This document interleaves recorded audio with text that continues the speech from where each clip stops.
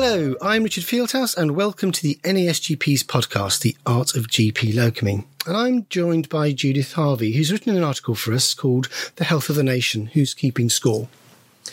Government policy shapes our chances of a healthy life. The pandemic has highlighted starkly that deprivation kills. 80% of our health is dependent on our luck in the tombola of social determinants of health. Education, housing, transport, employment opportunities, our exposure to all sorts of pollution. Slapping a pre-election elastoplast on our National Illness Service won't improve these. If the government fails in its duty to the society it governs, it's the health of every one of us which may suffer. But how can we ensure that governments accept responsibility for their actions or inactions? What if we had a single measurement for the nation's health? So writes Judith Harvey in this article. And Judith, thank you so much for coming along to the podcast. Nice to have you on again. It's a pleasure. Thank you for inviting me. Thank you. So yes, it's an article that I read and think more and more of the more I reflect back on it. In terms of, I think for me, what I found so interesting was that we're doing things wrong at the moment. We should have been doing things in a different way. How does that sound to you? Well, I think that's absolutely right. It is obvious if you look back in history that poverty, deprivation, shortens lives and kills. There was a piece in the paper today about the excavations in an Egyptian village of workers adjacent to a fairly wealthy town. And they can tell that the people who worked in the village were smaller, were poorly nourished, and died much younger than the people, the classes who lived in the town. So that's 2,000-3,000 years ago. And that's continued. And Gosh. An interesting observation is the West End of London is smart. Everybody knows that, even if they've not been there. Where you live, Judith. That's right, it is. I'm lucky. The East End, where my father came from, is poor. And the same is true in Glasgow and I would say in Liverpool too. And why is that? It's because the winds in this country blow from the west normally, and therefore all the smoke and the poisons from factories and things like that have always blown into the east side of the city. So the wealth people put up their nice buildings and their Georgian terraces in the west of the city, leaving the poor to live in the squalor among the businesses and factories that generated all these smoke, chemicals, and all the rest of it. So it's not new. But as you say, the pandemic has made this absolutely clear. And we know that this is beyond the NHS, that we know that about a good estimate by Michael Marmot is about 80% of our health chances have nothing to do with the NHS. They are all to do with social aspects, whether we have been lucky in where we live, the air we breathe, the water that we drink and wash in, the education we've had, the transport availability, all those things have added up, amount to about 80% of our life chances in health, and yet we do so little about it. We have a clean and ultra-low emission zone in London, but that has been fought against, and it probably will make a difference, but we won't know for a long time. And this government and the next government won't know whether that has been worth doing. But the more you invest before people get ill, the cheaper it is. And another example of this is the prison service. If those young people with terrible home backgrounds, disastrous education, no support, had actually been sent to Eton, It would be cheaper than having them in prison, and it would keep them out of prison. For many of them, if they had decent education, decent support, somebody valued them. It saves money, and the same is true of health. It's much cheaper to prevent ill health than it is to mop up afterwards. And it sounds so obvious, doesn't it? But actually, it's yes. And what's so intriguing, what sort of keeps me up at the moment when I think about this is that we've seem to have been doing it wrong for so long. And actually, when reading through your article, you put it in a context that makes you think, oh God, we've been so stupid. And what could we be doing about this? Yes, even the Marmot report was talking about it. Yes, in the northwest of England, life expectancy is in a deprived area. It's 5 years less than it is in a deprived area in the south and southwest. Yes. And living with disability, you live for that disability for 17 years longer if you come from a deprived area in the northeast. Yes, but if you come from a wealthy area in the northeast, your chances are exactly the same as they are if you come from a wealthy area of Sussex or Warwickshire, anywhere. Yeah. It's if you are poor that you suffer more. If you're in the northeast, it's better to be poor in the southeast than it is in the northeast, which is interesting. But it's bad to be poor in either place. And there have been, and there still are, quite a number of bodies, Quangos and other bodies, which are looking at these sort of factors, but they tend to be either ignored or disbanded by governments because they say, well, they're not achieving anything and they're expensive. We'll get rid of them in the bonfires of Quangos. And getting any government to seriously to look towards the future for people as yet unborn, who are therefore not there to vote for them, and then to get them to follow advice which isn't going to win them any votes in the next election is very, very difficult. Because it's a very short-term thing, and it's not, I guess, for want of a better word, I guess it's just not sexy, is it? Whereas investing, you mentioned this point in your article, it wins votes to talk about investing in big hospitals, in big in aircraft carriers and all these sorts of things. But to invest in education and social care, not really on anybody's particular agenda, because it's not going to get them voted in as an MP. And really, I think what governments are very good at doing in terms of this is just paying it lip service, but as you say, but without actually necessarily achieving it, or even having a measure that we can hold against it and say whether a difference is being made. And that leads us on actually to the health index itself. So explain that a bit more, what the health index is. Well, this was an idea that came up in the Chief Medical Officer's report of 2018.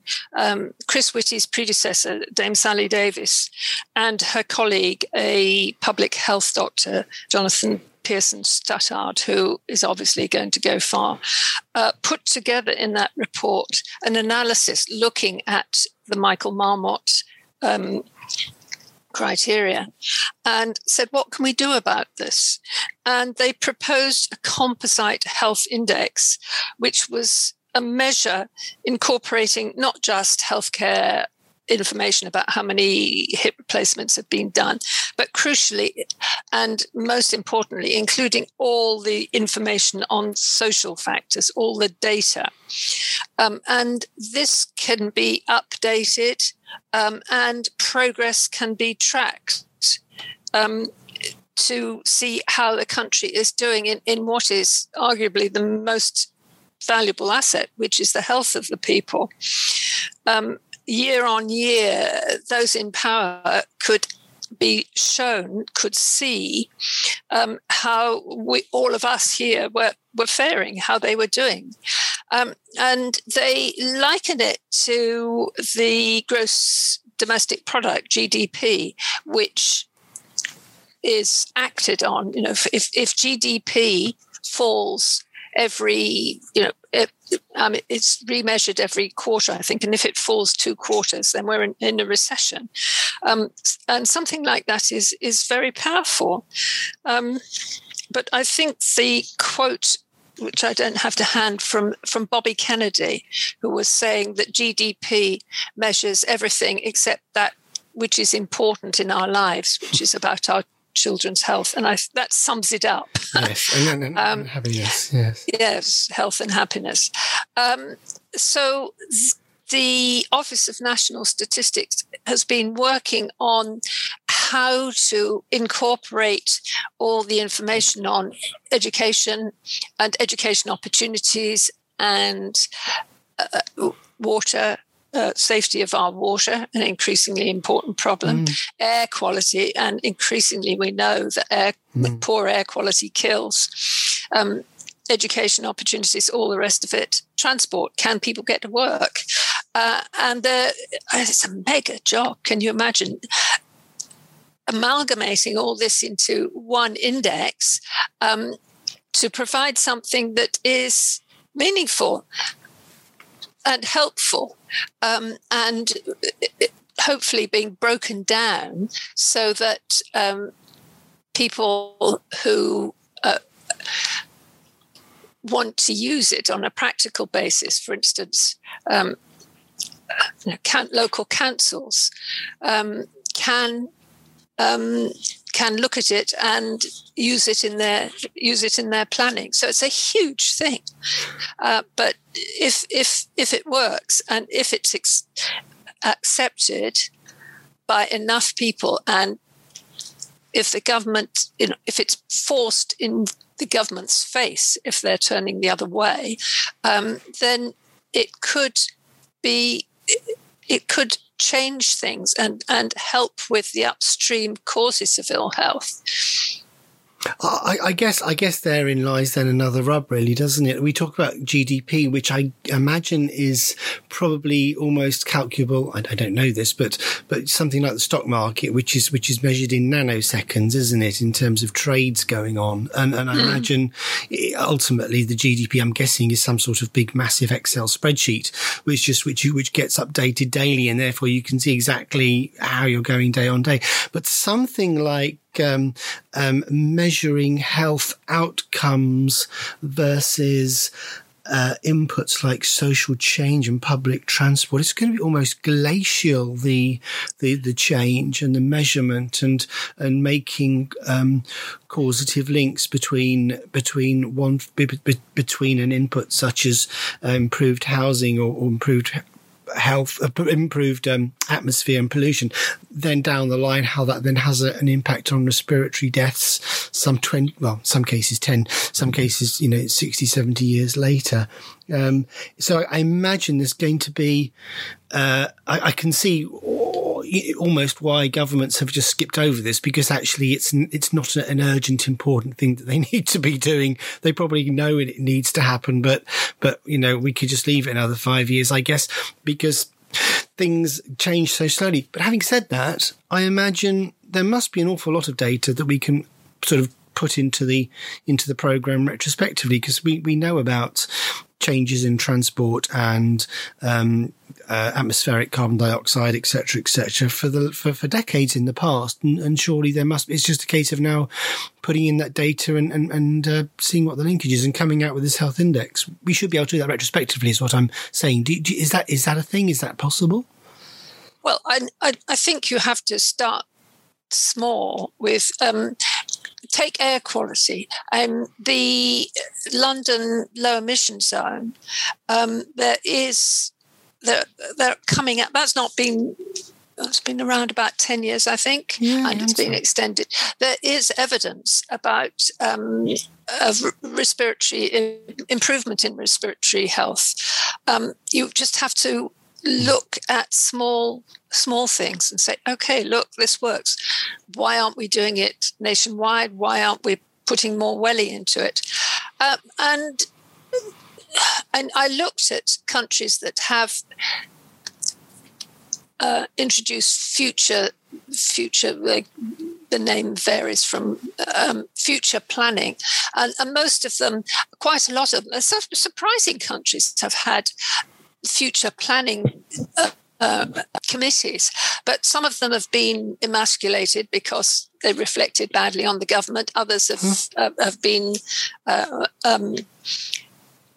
just closed down because that's an expensive. We can do without that. It's window dressing, and David Cameron is guilty of that.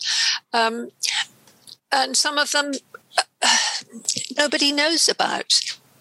Finland's isn't bad, but I spoke to two politically aware Finnish friends. What's that? Didn't know about it. But one nation, interestingly, Wales, has a very dynamic woman as their futures commissioner. Now, she's not trying to change Wales overnight, but she looks at planning applications and things like that and considers whether they actually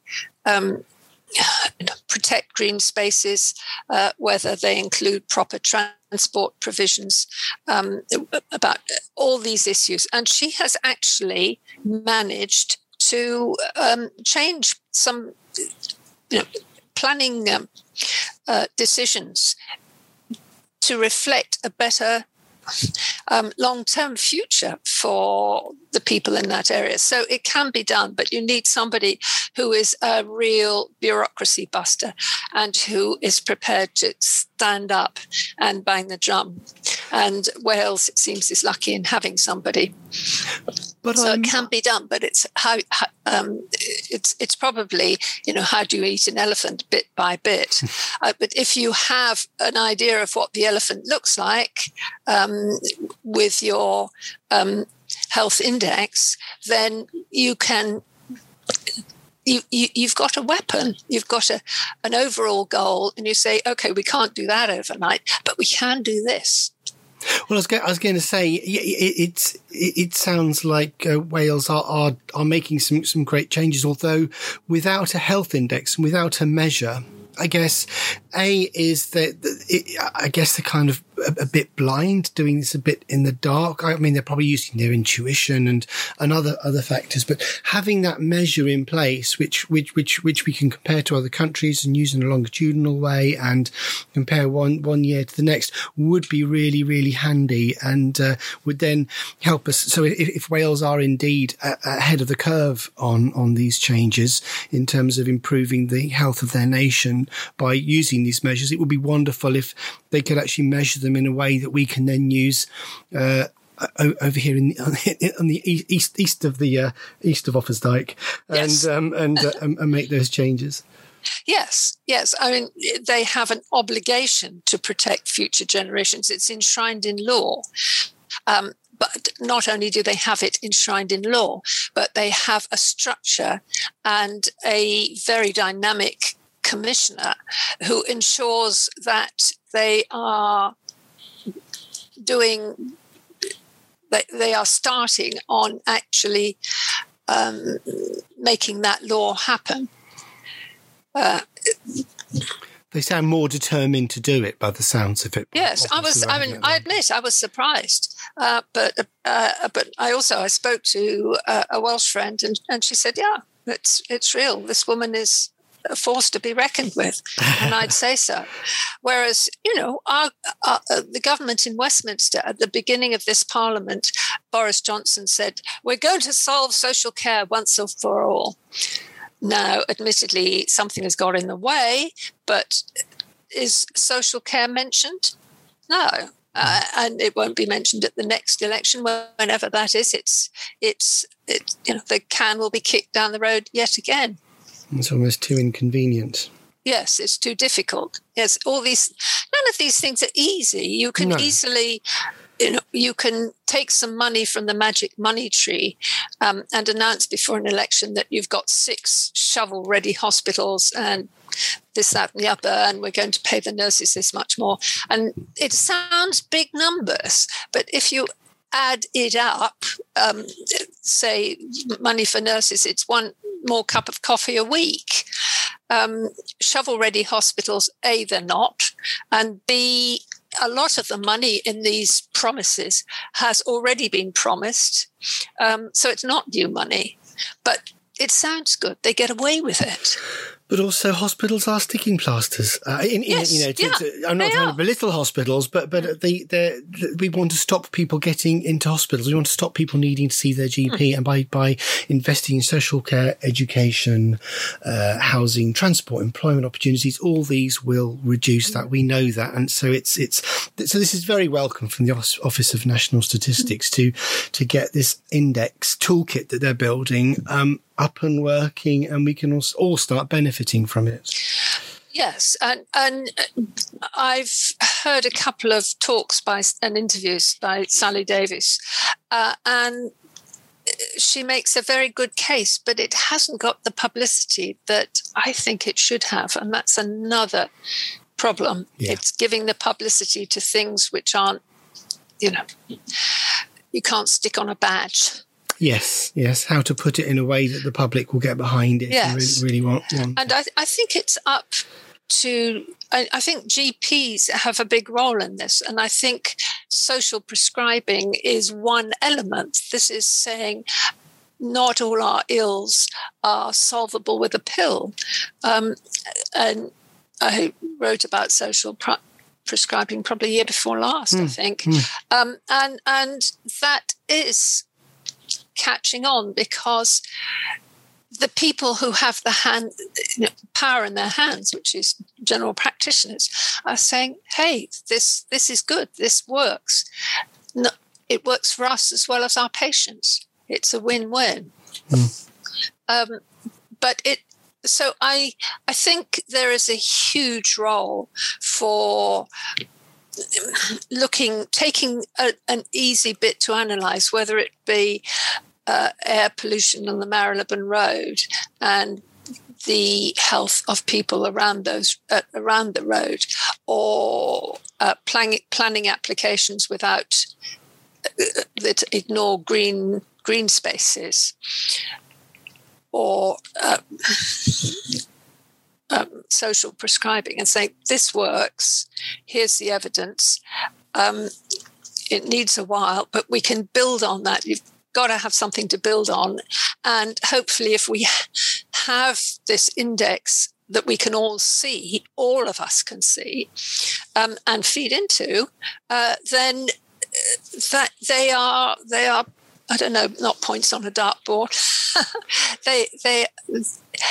they are ticks.